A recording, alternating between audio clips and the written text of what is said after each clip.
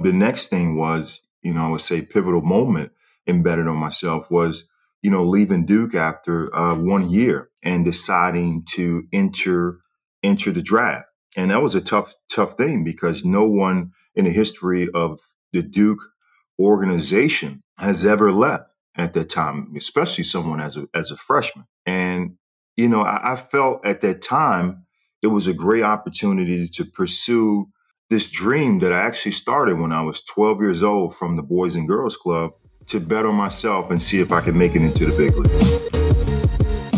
Hey, everybody, this is Michael Redd, and welcome to the Betting on Yourself podcast, where I interview successful entrepreneurs, athletes, and other top performers who rose to the top, took success into their own hands, and bet on themselves. My guest today is Corey Maggette. Family man, legendary 14-season veteran of the NBA, star player in Ice Cube's Big Three basketball league, and commentator for the Los Angeles Clippers. Corey is my former teammate and rival in the NBA and a great friend of mine for over 25 years, all the way back to high school. It is a true pleasure to have him on the show today and introduce him to all of you. In this episode, we discuss what betting on yourself means to him, living by faith in Christ, moving forward without knowing the outcome, developing a strong work ethic, the no days off mindset, going all in on basketball and academics, what it was like to play for Coach K, leaving Duke early to go after his NBA dream, and stepping up his game to play with the most elite athletes on the planet. Corey is a true friend and an inspiration to me. An inspiration who, I believe, has only just begun to make his mark on the world. Here's my conversation with Corey Maggette. Corey Maggette, my brother, a.k.a. Freak of Nature, a.k.a. Man-Child. Ladies and gentlemen, I've been knowing this man for going on 25 years plus, all the way since we were in high school at the Nike All-American camp back in the day. Man, thank you for being on the podcast with me today, my brother. Man, anytime, Mike. You make it sound like we really old, man. 25 plus years. I've been knowing you since you were 15, 16 years old, man. So, I won't disclose how old we are, but, former teammate, former rival in the NBA and just an all around incredible man and who's become an incredible father and husband, a man of God, man that loves his family. And I'm just honored to have you on the podcast, man. We go way back, as you know, and I want to start the show off, and we'll get into some integral details about your life and journey. I always start the show off with saying, what has betting on yourself meant to you personally? That's a good question. When you think about, the notion of betting on yourself, you are relying completely, basically, you living by faith.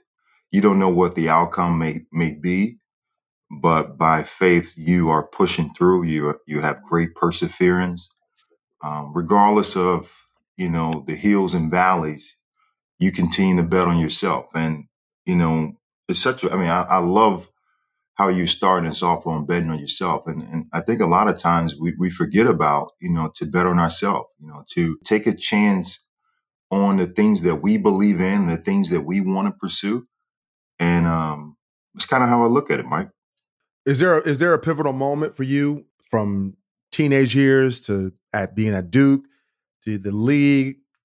There's a number of times I'm sure you made major bets on yourself. Was there a pivotal moment, even as a young child, you made a bet on yourself? Well, I would say I betted on myself, and this goes back to when I was around 10 to 12 years of age when I decided to play basketball. And before that, I was playing baseball. I was a pretty good baseball player. I was a pitcher, and I was a power hitter. And, man, all of a sudden, I just kind of said, man, I want to stop and I want to try this game of basketball. And, being probably one of the tallest kids on our team at that time and, trying to change sport at that time, I didn't even know how to play basketball and decided that I wanted to try. And I never forget, it was a friend of mine, his grandfather named Pops, said, hey, why don't you come to the Boys and Girls Club and we'll see what you can do. We know you can run. We know you can jump. So this would be good. You just listen to my instructions. And, man, I went out there, man, I was the worst player on the planet in my eyes. And I just at that time it was more of a challenge, right? It was a challenge. Like, wow, I like this game. I like kind of the upfield and up tempo, and I wanted to get better at it. And so that day was the last day that I ended up playing baseball, and I Mm. decided that I wanted to try basketball. The next thing was, I would say pivotal moment in betting on myself was, leaving Duke after 1 year and deciding to enter the draft. And that was a tough thing because no one in the history of the Duke organization has ever left at that time, especially someone as a freshman. And I felt at that time it was a great opportunity to pursue this dream that I actually started when I was 12 years old from the Boys and Girls Club to bet on myself and see if I could make it into the big leagues. Was that a mindset that was cultivated in your household when you were younger, as far as taking risk on yourself, being a go-getter? Was that kind of like a mindset in the household, mom and dad? No, I wouldn't say that, Mike. I would say, in my household, it's more about, your work ethic. And, Mm-hmm. my dad worked, like 13-hour shifts. So, when I think about growing up, he was always gone, or he would when he got back home, he would sleep because he was tired. And so, his model was, you have to work. If you work at it, you can get better. And that was the mindset in our family, to just work as hard as you can. Don't make any excuses. Don't take any days off. My dad, I don't think he ever took a day off, from work, and he never missed even if on a sick day. And so that was his attitude, that kind of never give up mindset. And that's kind of how I approach even, my life today, and having been in the NBA and making those decisions later on in my life. So, like I said before, I've known you since we were teenagers, and I remember seeing you at the Nike All American camp in Indianapolis, and you walked into the gym, and it was like, wow, this guy is unbelievable. He has to be going to be in senior year, and they were like, no, he's going to be a junior, and I'm like, oh my god, I'm in trouble. And I'll say this: I took a bet on myself guarding you throughout our careers because you were literally one of the most challenging guards to play against in the NBA, because you were so physical, so strong, so quick. You could do everything. And so it's been a remarkable journey for you in your NBA career. And it began at Duke, right? So talk about that decision to go to Duke coming out of high school. Well, you know what? I went to a pretty prestigious high school, Fenwick High School, back in Oak Park, Illinois. And, this is a school that really produced Ivy League students, and they invested in their students, they invested in their academics. And I had the pleasure of going there. And, when I think about the decision of going to Fenwick, that actually allowed me to pursue my career, and not just as far as basketball, but academically, to be a better student. You're coming from, public school, and now you're in a position where you have kids. I have kids in our school that were already, taking, AP courses for college. And so for me, it was a challenge again, trying to be a better student. And the other challenge of, learning this different culture, coming from, basically the inner city, and going to this prestigious school. And when I think about, the staff there at Fenwick High School, they really allowed me to grow. Um, they challenged me, which was great. And, when I think about the basketball coach at that time, his name was John Quinn. He took a chance on me, you know, hey, we're going to start you as a freshman. And, I didn't expect to start as a freshman. It was like, all right, okay, well, if you're going to start me, I'm going to go out there and work hard. And just so happened that, everything started to go in the right direction. And then when you look at far as the stance of thinking about a Duke University, I would just remember, the Kristen Leitners, the Grant Hill at that time, the Johnny Dawkins. And man, I just thought about, like, wow, this would be a great experience to be involved in one of those high prestigious, universities. At that time, I remember, having, a conversation at my school with John Thompson and, selling me on Georgetown. And I just loved him as an individual, how, it was almost like a father figure when I was talking to John Thompson. And then the other side of it, with Coach K, having Coach K come to my home and, talking to my parents and, he's from the South Side of Chicago. So right there, you knew it was kind of, some type of connection, being a fellow Chicagoan. And, that it really, to me, those were the decisions when I look back on, making that choice to go to Duke. It was more about who really sold me at that moment. I had to say that, Coach K and their organization and, and the school was just so great to be a part of. So that's the one thing that me and you have in common. We both were coached by Coach K. I had the privilege of being coached by Coach K and during the Olympic run, and you obviously played for him. You were all ACC as a freshman, dominant, obviously in high school, and you have a great year at Duke. And then you leave early. You make the huge bet in a time where it wasn't popular to leave school early as much as it is now, especially from Duke. Guys who went to Duke usually graduated all 4 years or left after their junior year at some time. And so you made the huge bet on yourself to leave school early and go pursue your dream in the NBA. Talk about that time frame and the conversations with Coach K on making that decision. Well, you said it, Mike. It was a very trying time, I would say, back then, when no one ever will leave the Duke franchise or the organization. You can name it whatever you want. And I remember back then, honestly, Mike, when I look at those decisions, my first instinct was to never leave Duke. That was never on my mind that I wanted to leave and go to the NBA early.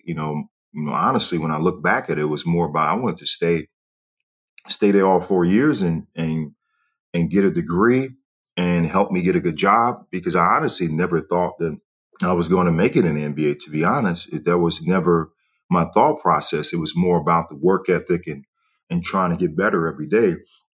And honestly, it kind of got really thrown at me. I remember after the national championship game, they started to send out these publications on who could be in the draft. And, they started talking about Elton Brand. They started talking about William Avery. And then all of a sudden they started talking about me, like, hey, Corey Maggette has a chance to be, a lottery pick in the NBA.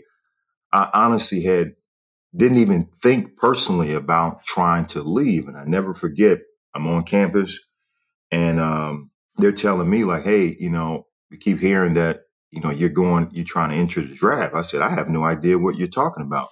And they wanted me to have a press conference about it. I'm like, a press conference about what? And after that, I remember, this whole ordeal trying to have to go and see Coach K and have a conversation with him. And you know what? Honestly, I respect him even more for that time. When I look at that time on how he handled it. He didn't want me to go. He told me that, but he sat me down and we had a conversation. He pulled out all of these, publications and notes about, your abilities and, far as where you would be drafted, from a financial standpoint, where will you be? If it's 1 through 5, if it's 5 through 10, if it's 10 through 13, like those different things. And, at that time, I was thinking like, man, he's just trying to sell me on to stay at school, which again, that was never my intentions to leave. But, as an adult now, you understand that he was really trying to help me. He was really trying to invest in me and just take the whole basketball part out of it. And let's think logically. And it was a really good experience to have him sit down and go through all of those notes and give me the option. And ultimately it was still my decision, to make. And I remember, talking to him again and, leaving his house and then having a conversation with my parents. And, they said, hey, we want you to stay in school, but ultimately this is your decision. And, that's where you have to, put your big boy pants on and make a grown up decision.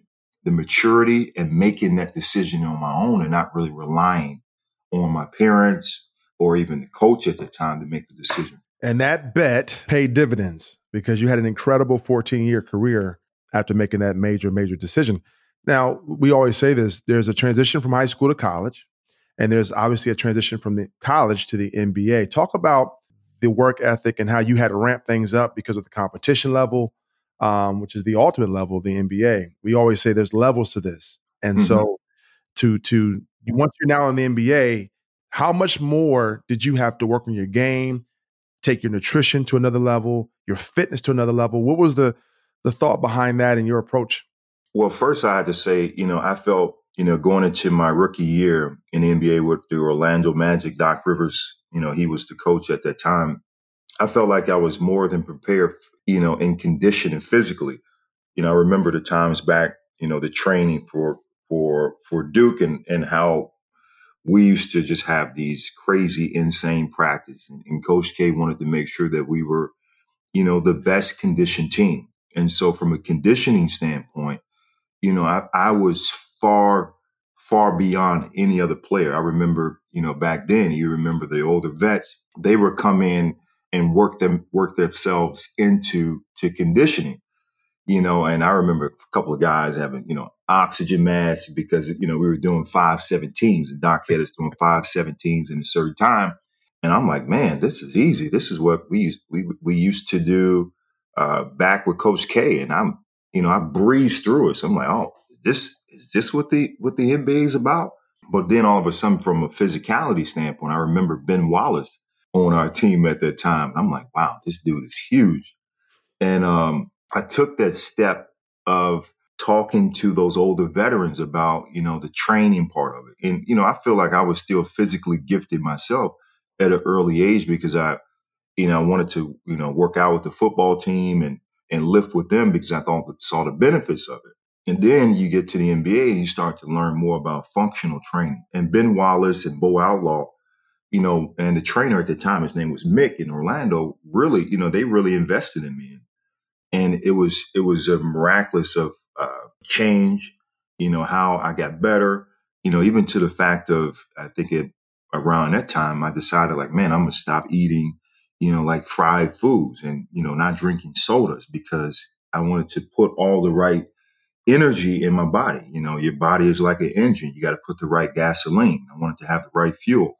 And so, those guys really taught me. If you saw Bo Outlaw and Ben Wallace, man, these dudes are ripped up like Greek gods. Even to this day, Bo Outlaw and Ben Wallace, these guys are in the gym every day, taking care of their body. So, that was a lifelong and lifestyle change for me that really helped me, I would say, during those years to improve. And, one thing coming into the NBA at the time, I wasn't the best shooter and I had to really work at it. So, the countless hours of trying to be a better shooter, the countless hours of trying to be a better free throw shooter, and the time of just, using my God-given abilities, my speed, my strength and agility to be successful in the league.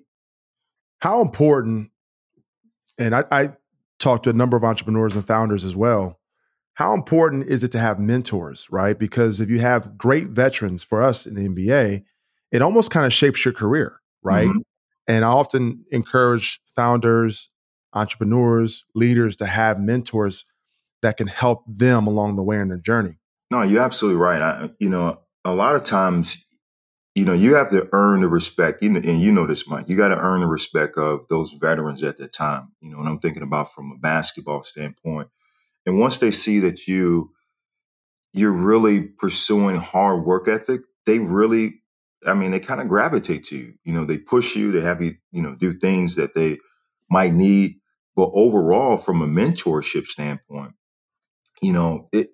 it really helps you during your career by having someone that you can count on that can actually talk you through, those different scenarios. And even now, I have mentors and people that I talk to, even from a faith-based standpoint, trying to strengthen my faith. And you need those people that are seasoned, that the little more knowledge than you do to help you pursue what you're trying to accomplish. And, I look at back then, in my basketball career, I had a lot of people that helped me along the way, from, Michael Finley, from Juwan Howard, fellow Chicago guys that I had a chance to talk to, about making sure to save your money. And then about, having good teammates, from, like a Keon Doolin, when I was on the time of starting to retire, how are you supposed to handle it? So I really had a number of people that I can actually count on that can give me great advice. And even to this day that I still talk to. That's phenomenal, man.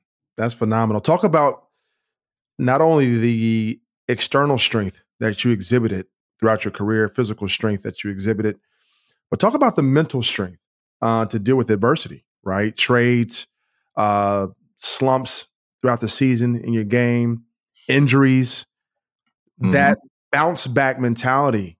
Talk about that aspect of your game.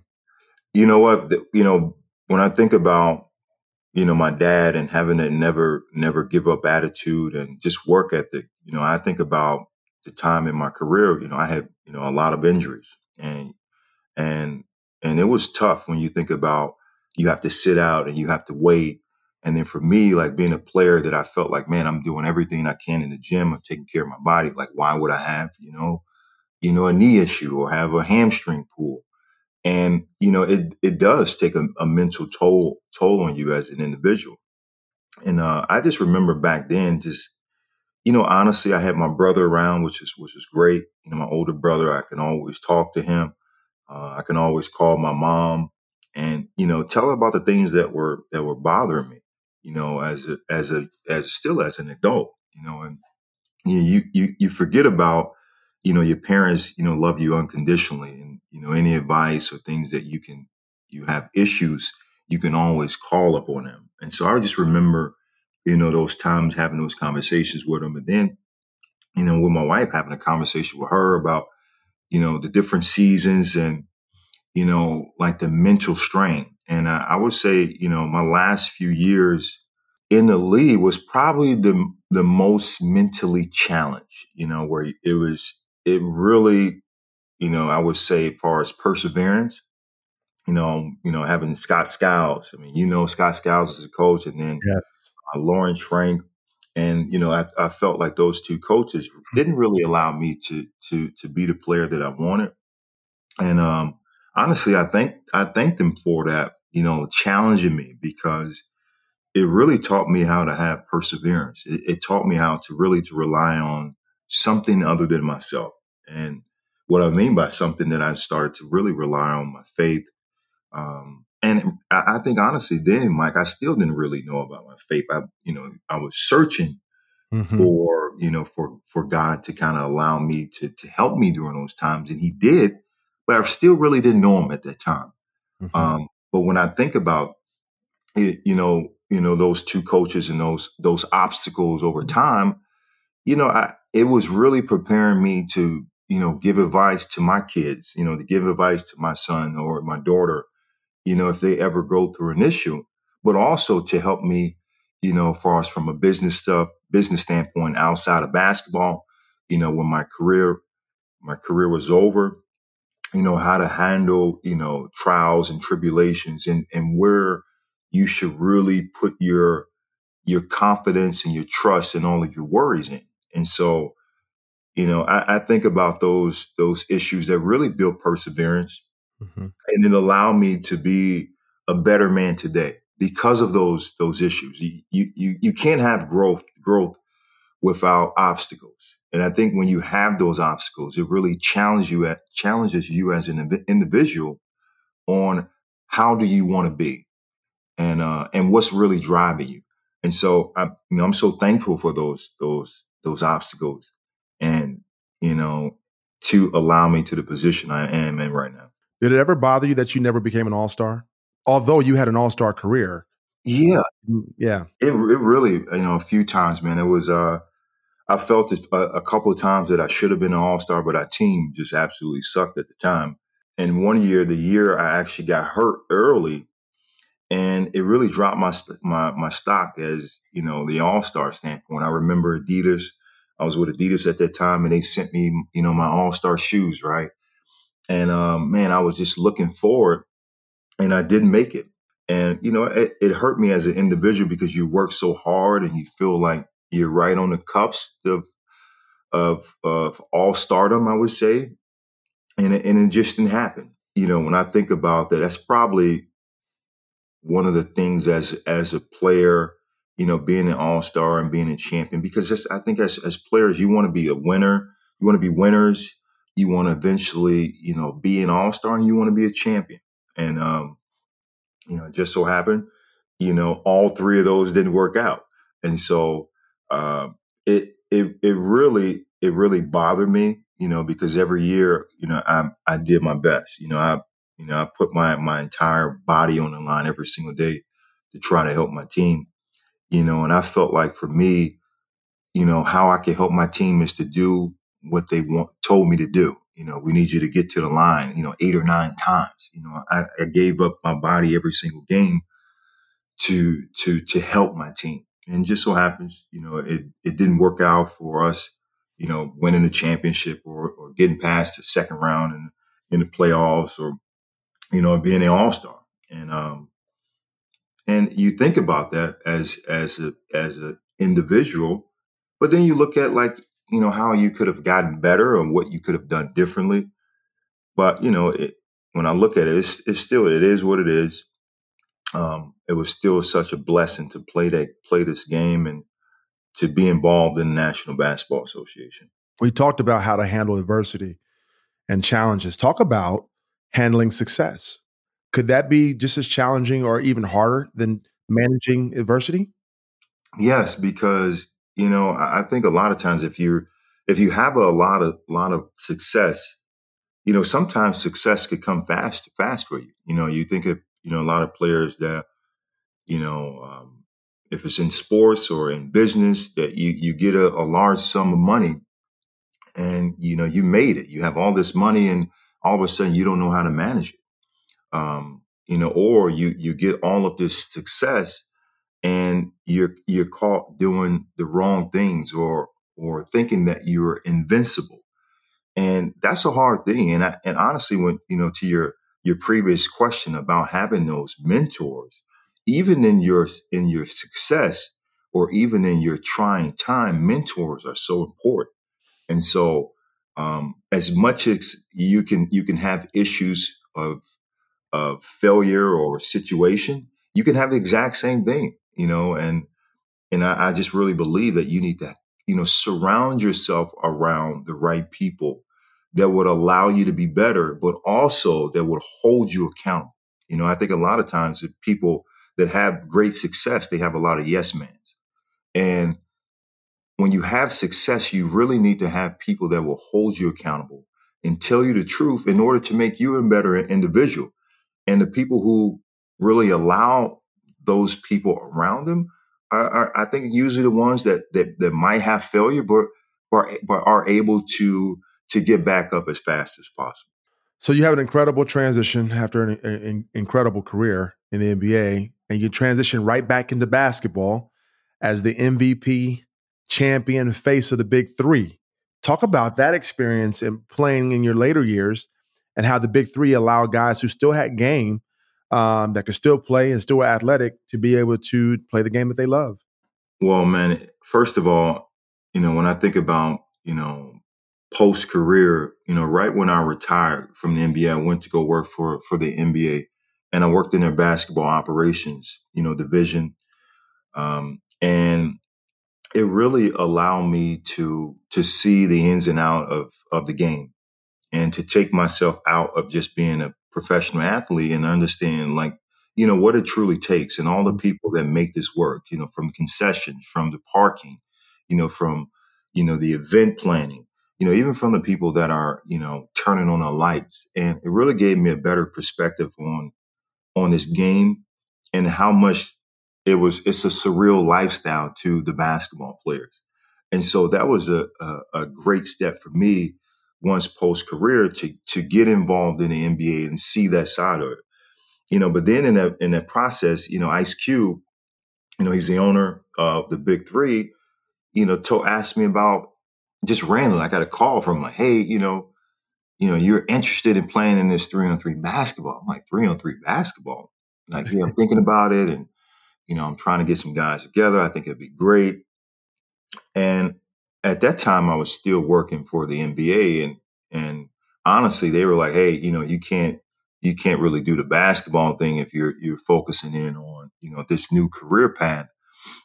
And I remember, having a conversation, without Adam Silver, and Adam Silver, like, you know what, don't worry about it. You can do it. You can do it. And this is like towards the tail end of that summer. And I decided to do it. And I remember a few of my colleagues at the time, like, man, you don't do it, man. Just focus on this, man. Just do this. It's like, no, I can do both. And man, the first year, I go out there, man, I'm playing well the first half. I'm like, oh man, this is great, man. It's thousands of people there. It was like that feeling that, when, playing in the NBA arena, and it's just that competitiveness. And man, I remember that. And going into the second half, I make a move, I blow out my Achilles, like completely ruptured my Achilles. And here I go, like, oh man, I retired from injuries. And here I go, man, when I'm retired and tear my Achilles. And man, it was a trying time, another injury and another uphill mental battle that I had to deal with, as well as, rehab. And man, I was like, oh man, I shouldn't have done that. I just remember that conversation. And I remember having those talks with my wife at the time, and just really just trying to continue to be positive and to have that perseverance. And around that time, I start to rely more on Christ more, start to change me. And I remember after that, I was like, all right, well, I'm not going to play. I'm gonna focus on this. But it was amazing. I got another message from the man upstairs, and like, you need to go back and play. I'm like, man, I don't even know if I'm ready.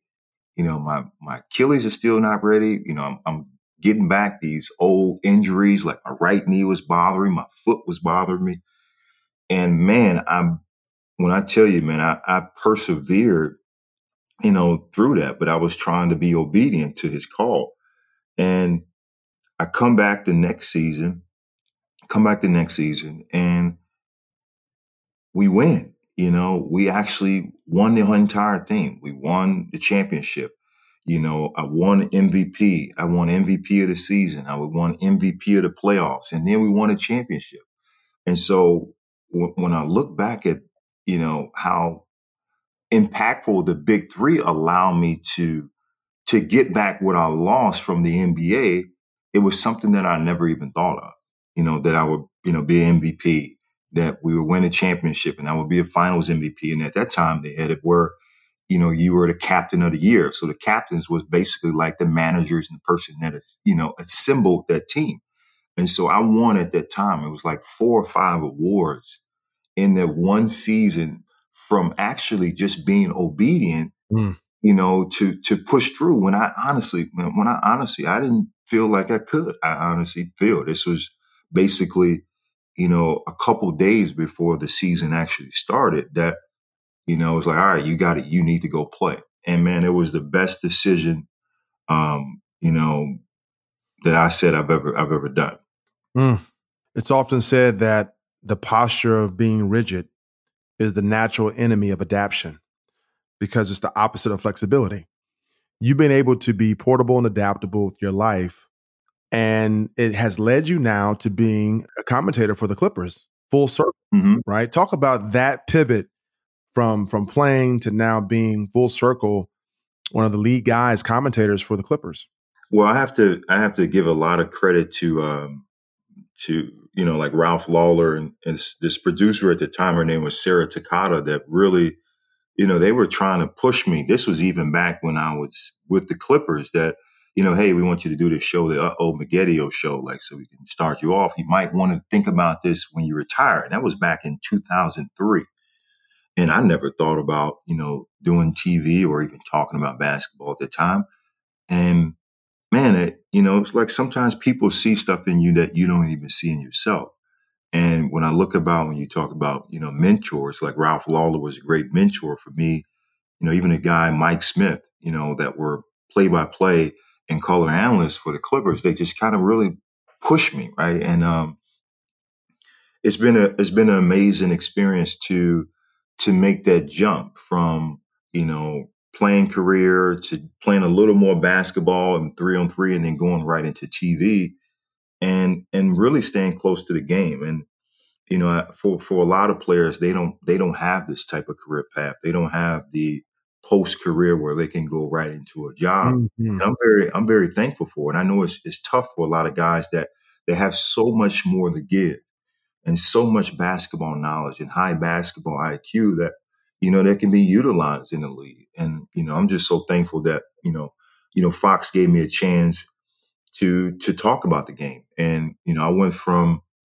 doing, like Mike Hill at the time, he still works for Fox. One of his shows called the Best Sports Show, one of the national shows. And then I went from there. I started to do college basketball at the Big West and started to get, kind of get more reps and try to get more polish. And then from there, I started to do the Clippers, pre and post, pre halftime and post, and I started to do games. And man, it's been a great ride. It's been a great journey.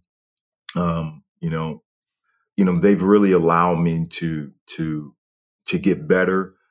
And and when I think about it, having something to do once you're done with the game and actually being close to it, it's been great, right? Because you're looking not only from your old basketball mindset, you're looking from a coach's view. So like all the things that coaches probably told us, that we thought that they were crazy. Now you're actually seeing those on film yourself, and you're able to assess that and talk about it.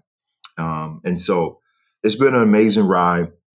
And the people that really that have pushed me and allow me to take these steps to continuing in this new career and in TV.